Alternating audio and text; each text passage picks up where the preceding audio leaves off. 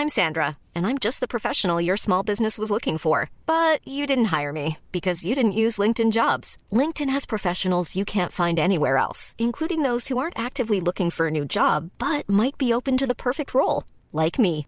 In a given month, over 70% of LinkedIn users don't visit other leading job sites. So if you're not looking on LinkedIn, you'll miss out on great candidates like Sandra. Start hiring professionals like a professional. Post your free job on linkedin.com/people today. Wow. Nice. Yeah.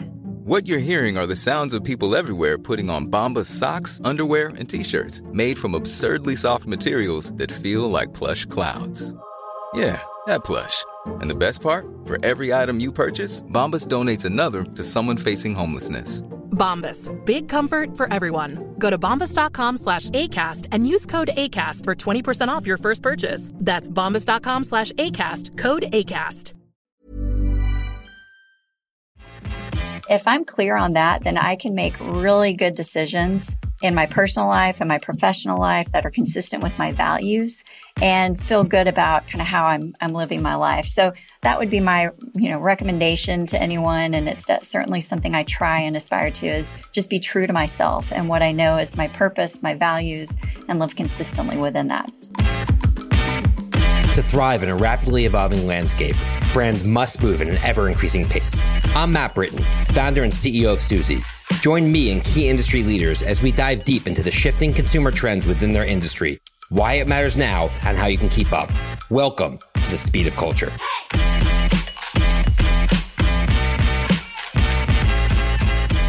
Up today, we're going to be speaking with Marissa Jarratt, Executive Vice President and Chief Marketing and Sustainability Officer at 7-Eleven. Marissa has an extensive background in food and beverage marketing. We're really excited to have her on today. Marissa, how are you doing?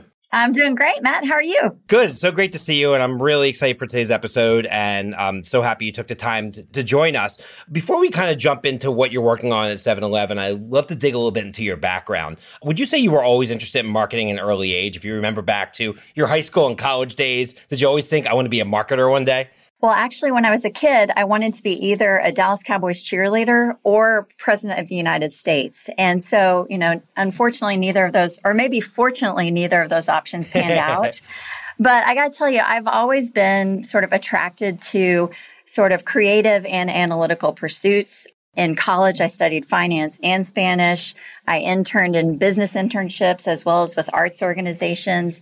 And, over time, I landed in the marketing space in a career that really requires you to kind of use both sides of your brain in order to be successful. And it's been really a great fit for me. Absolutely, clearly. And, you jump right into your career at one of the best CPG companies in the world, PepsiCo. You went on to work there for over 14 years. How would you describe your journey and your growth there over your stint there? I am so blessed to have been able to work at PepsiCo with so many innovative, intelligent, creative marketers, business leaders. I really got my kind of marketing chops there, and I did a little bit of everything at PepsiCo within the marketing space. I kind of built my brand marketing credentials there, worked on so many beloved and well-known brands, and really learned how to build a brand in a way that drives the business. And, I've taken that with me ever since. And many people, what we see right now in the marketing field, they jump around a lot. They're somewhere for 3 years and they go somewhere else for 5 years. Did you intentionally say, I'm going to stay at this company? And I imagine you did jump around to different brands and different roles there. Or were there times where you were thinking, well, maybe this is a better opportunity and you got antsy? What was that like being there for so long? Yeah, when I joined PepsiCo, honestly, I thought I'd be there. I'll be here for about 3 years and then I'll move on and do something else. I'm really I place a high value on learning and growth and development. And I just kind of thought I'll let this run its course. But PepsiCo and to a large extent, large organizations offer an opportunity for continued growth and learning because they're so big. And that's kind of what I've experienced at PepsiCo. I was able to do a lot of different jobs work on different brands. I spent the first 10 years of my career there at Frito-Lay North America, so in their foods business in the North American market. And the last 4 years I was there was in their global business and snacks. And so that was almost like working at a totally different company. And it kept me engaged. It kept me learning, growing, having fun, intellectually stimulated. And it really was kind of until that point that I realized I'm ready to try something different outside of PepsiCo and see if I can, bring to bear all of the skills and experiences that I've learned in the last 14 years in a different environment. And so that's when I jumped over to Dean Foods. I was in a pinnacle role in the marketing function. I was tasked with building a modern marketing function. And it was a completely different environment, infrastructure, category, and really challenged me in different ways. I learned different things. I actually expanded my skill set into more of a general manager skill set at Dean Foods. And honestly, that paved the way for me joining 7-Eleven. It helped kind of round out my experience and prepare me for what I'm doing here. Yeah, and the title of CMO is one that it's obviously the pinnacle of the marketing and advertising industry. Did you ever think you were going to end up in the CMO seat? And when you were there on day one, were you kind of like, oh, wow, I'm the CMO. What does that mean now? What do I do? Or was this something that kind of came natural to you? Honestly, I was just ready to go. I mean, one of the reasons why I joined 7-Eleven, it's an iconic brand. It was ready to kind of be contemporized for a new customer demographic, younger customer. It really played to a lot of my strengths that I had built in the last 17 years, building up that brand marketing, understanding who the consumer is, and then kind of bringing to bear the art and the science, the left brain and the right brain into marketing strategies that drive business growth. The big new piece that I was really interested in with 7-Eleven was the promise of being able to utilize first-party transaction and customer data and incorporate that into my marketing, strategies and plans. So honestly, I didn't think a whole lot about I'm CMO, now what? It was more about how do I approach this business challenge, this marketing challenge, understand this consumer and this industry in a way, and then really kind of have fun with it, because this is a brand that, as I mentioned, it's iconic. It's been a part of culture for so many years. And so how do you kind of nurture that? Yeah. And the category itself, the convenience store category, has gone through a lot of changes over the years, not the least of which was COVID and how that impacted the traffic patterns of consumers. What are some of the key trends and drivers you have your eye on as CMO of 7-Eleven that are really impacting your industry? Yeah, I mean, there's probably three big ones.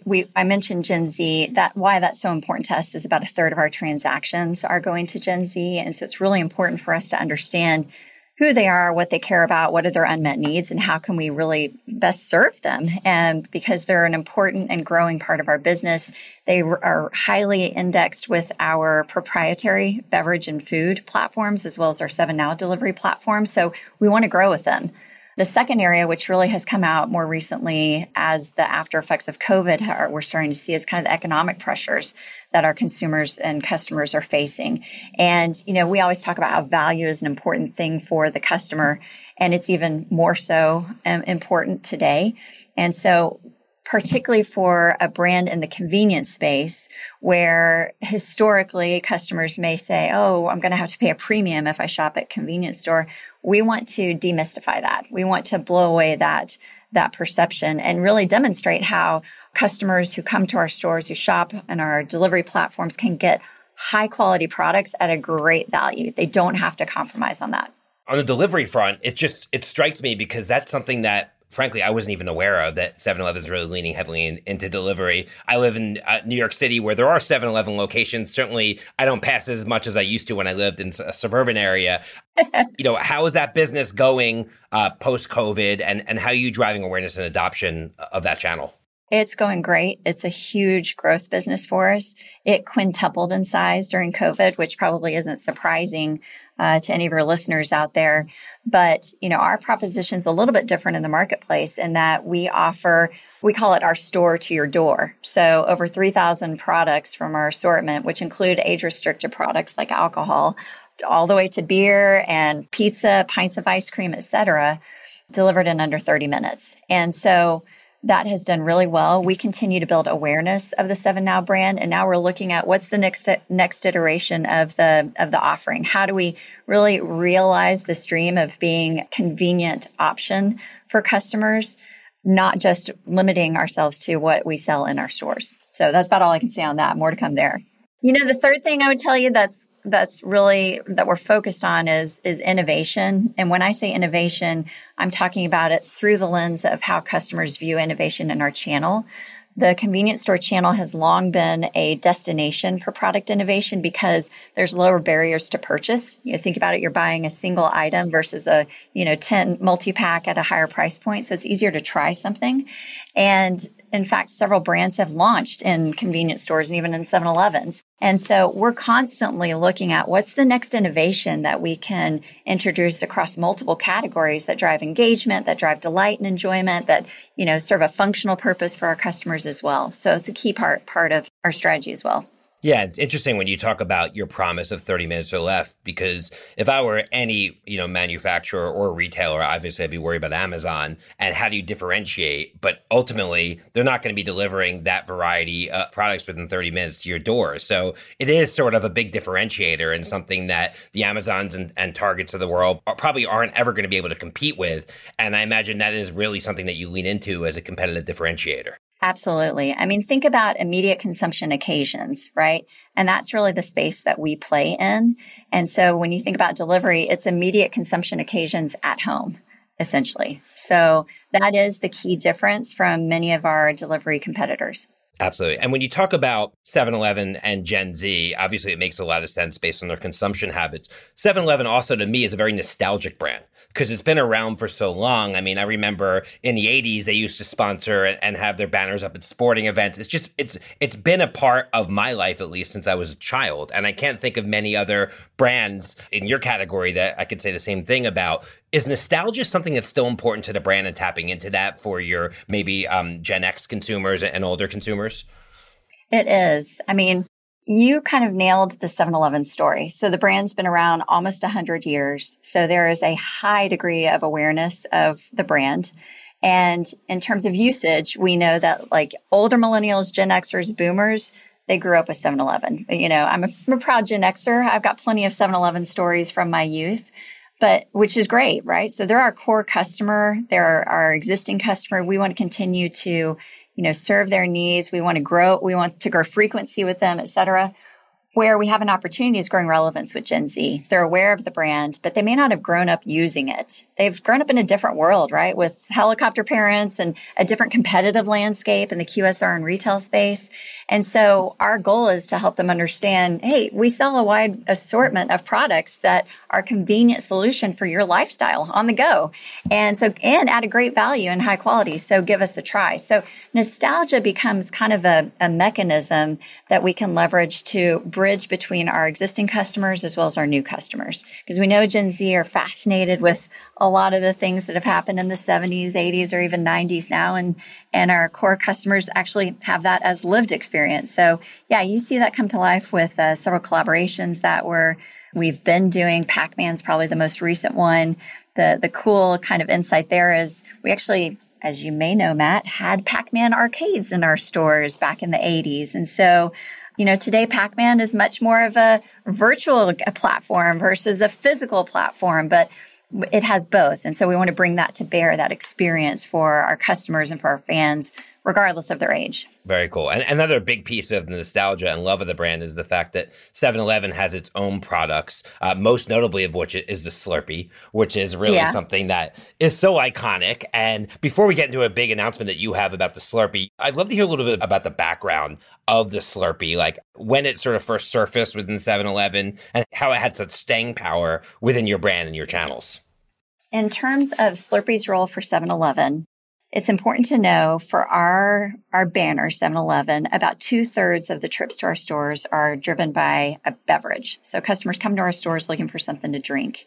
And so part of our strategy in making 7-Eleven as a destination for that beverage trip is to ensure we've got proprietary brands that they can only find in our stores, of which Slurpee is probably one of the best known. Slurpee's been around for 60 plus years.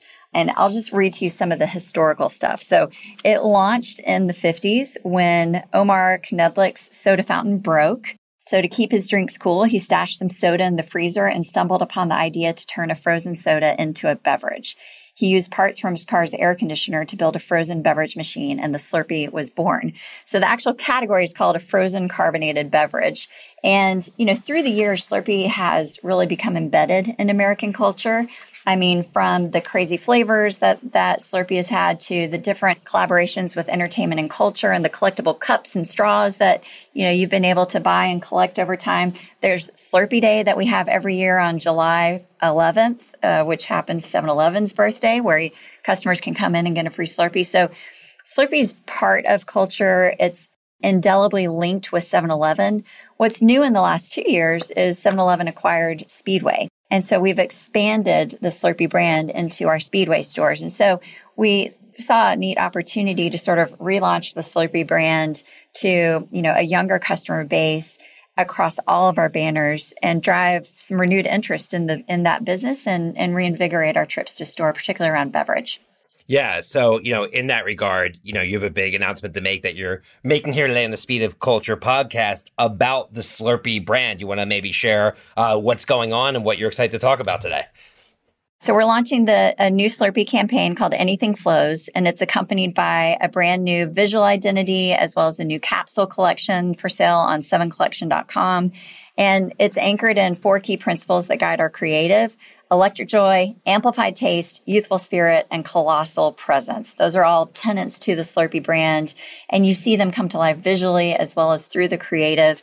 The creative is focused on bringing to life a diverse cast of characters and sipping flavors like different Slurpee flavors: cherry, blue raspberry, pina colada, and then a mix of fan favorites. And each character is moving through the world with kind of a vibe all of their own, which we think is very reflective of the Slurpee product experience and the Slurpee brand personality.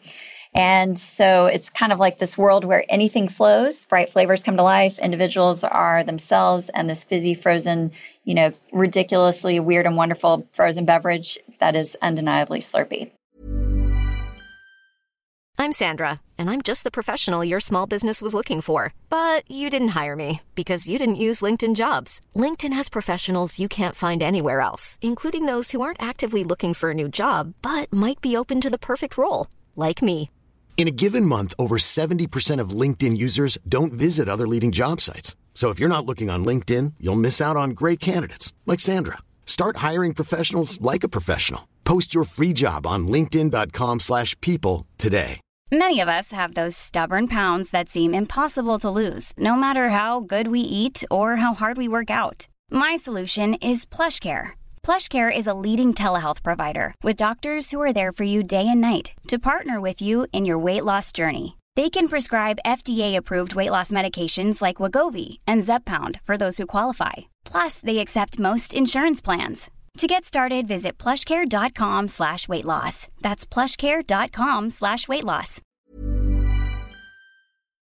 Very cool. I mean, as I hear about the campaign, you think about Gen Z and you think about their interest in gaming and the metaverse and everywhere it's going. And by bringing the brand to life in this way, I imagine that was a big driver as you did your research for this rebrand. What's the process look like when you go through kind of the inner workings before launching a campaign like this? Where does it start and how do you get to where you ended up today, ready to talk about this exciting new effort?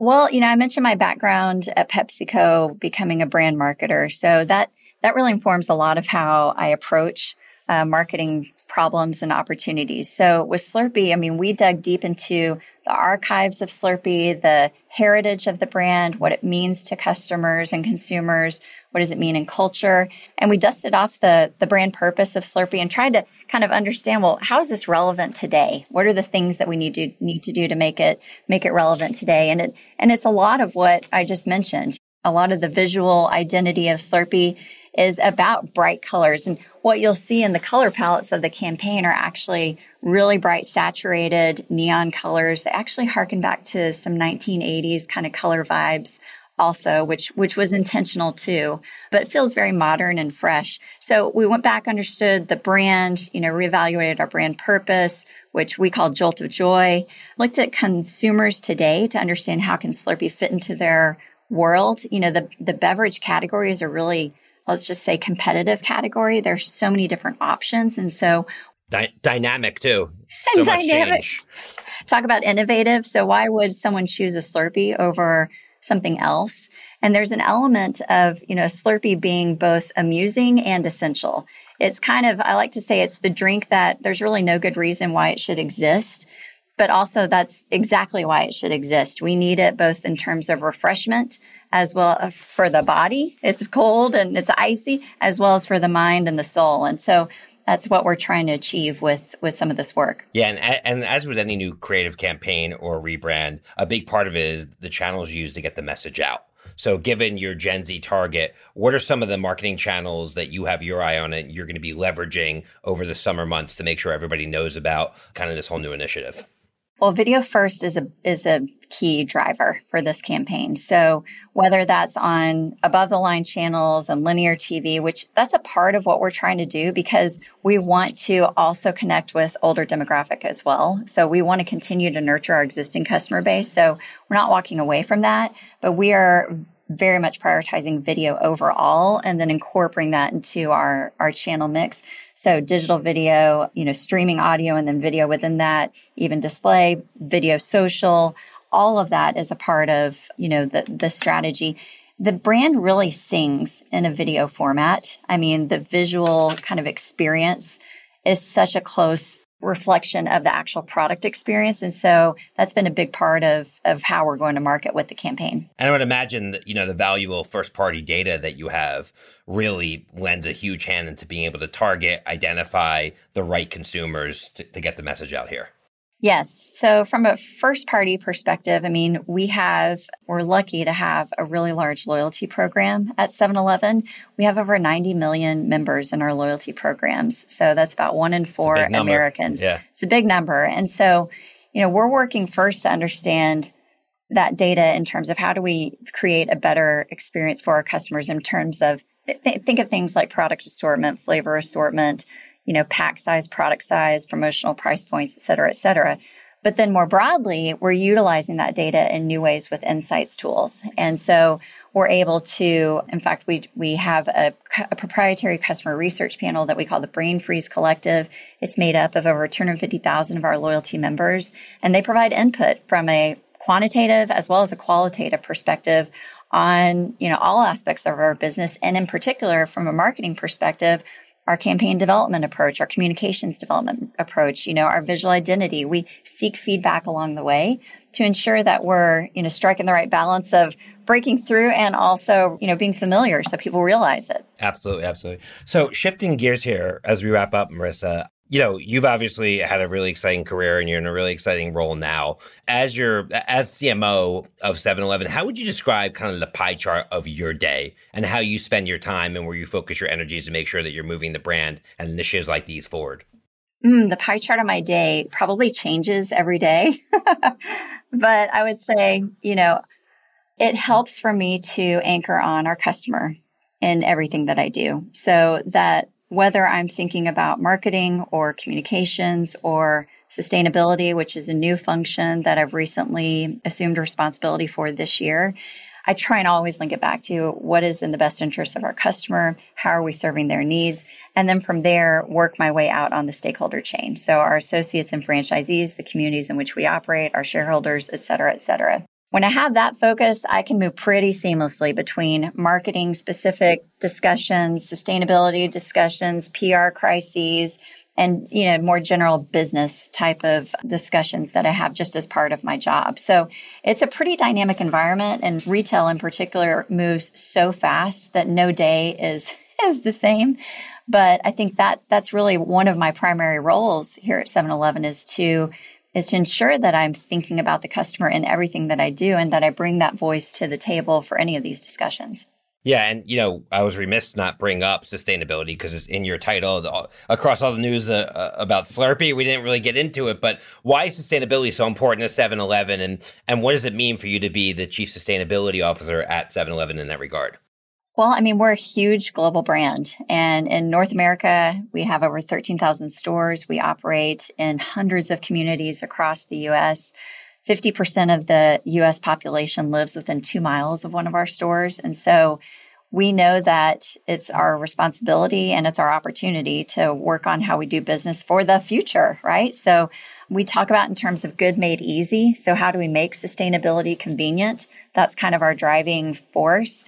And as the Chief Sustainability Officer, we are working closely to, first of all, measure where we're at with everything from a sustainability perspective. So baseline measurement across all of our planet goals, product goals, people goals. And then we have really ambitious goals to hit by 2030 and then by 2050 that we are developing initiatives against. So we're thinking long term in this whole space. And it is, as you can imagine, it's a complicated space. When you look at our business, we operate in a lot of different areas, whether it's food and beverage, packaged goods, as a retailer, fuel, food tech as from a delivery perspective. So we've got a lot of different things that we have to consider and plan for across the whole sustainability landscape. So I'm pretty new in the role, still learning a lot.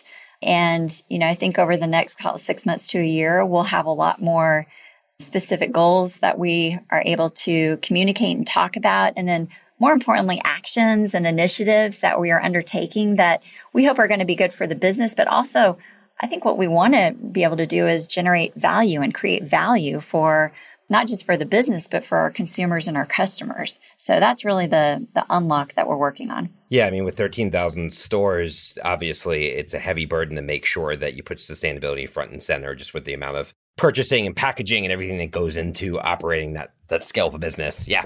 So finally, I mean, you've had an exciting career. You're in an exciting role. Great announcement today. Can't wait to see the Slurpee campaign in action this summer. Everyone make sure to stop by 7-Eleven this summer and drive continued volume for the brand. As you look back on your career, Marissa, what are some of the things that you think you did right to put yourself in the position you are today as you think about your journey that maybe we can impart on some of our younger listeners here at Speed of Culture?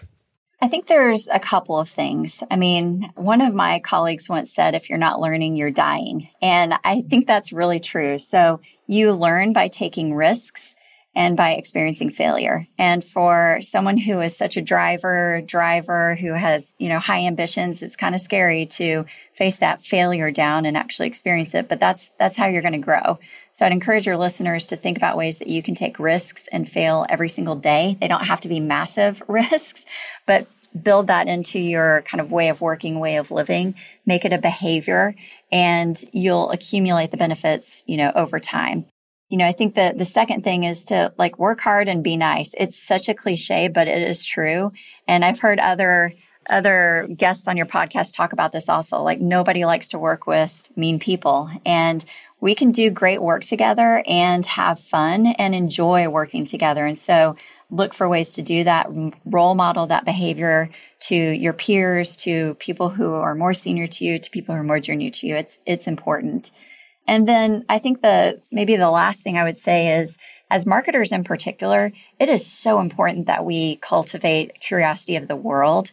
And if you're in marketing, you're probably wired that way naturally anyway, but look for ways to build that into your routine on a regular basis. You don't want to wake up a year from now, 5 years from now and go, I'm totally out of the loop on the AI discussion or the role of nostalgia with brands, et cetera. So what are the systems and practices that you can put into place that can help you, purposefully nurture your intellectual curiosity about culture, about the consumer, about brands, about marketing, the world more broadly? Yeah, one of the common themes across all the podcast interviews with CMOs is there's almost a spectrum of things that are urgent and that are important. So the urgent things are I have to respond to this email, I have this meeting, I have this deadline. And a lot of people gravitate towards that. But the things you're talking about are things that aren't necessarily the urgent things you have to do tomorrow, but the important things that you're going to need to have, 6 months, a year, 2 years, 5 years from now. And curiosity is a big part of that. Is it always being curious about what's next? Because while it might not matter tomorrow, it's going to matter in the future.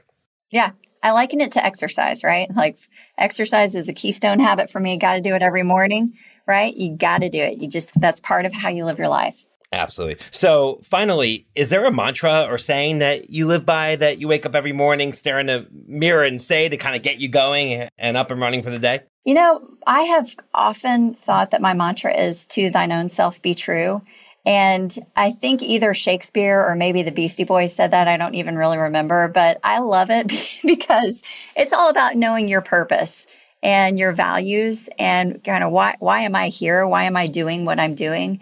And if I'm clear on that, then I can make really good decisions in my personal life and my professional life that are consistent with my values and feel good about kind of how I'm living my life. So that would be my, recommendation to anyone. And it's certainly something I try and aspire to, is just be true to myself and what I know is my purpose, my values, and live consistently within that. Very cool. Well, wishing you nothing but continued success and a really successful launch this summer, Marissa. So thanks so much for joining us today. Matt, thank you.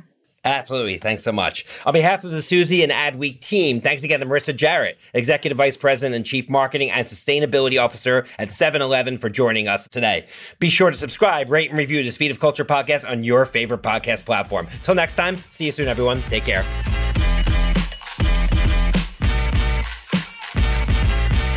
The Speed of Culture is brought to you by Suzy as part of the Adweek Podcast Network and Acast Creator Network. You can listen and subscribe to all Adweek's podcasts by visiting adweek.com/podcasts. To find out more about Suzy, head to Suzy.com. And make sure to search for The Speed of Culture in Apple Podcasts, Spotify, and Google Podcasts, or anywhere else podcasts are found. Click follow so you don't miss out on any future episodes. On behalf of the team here at Suzy, thanks for listening.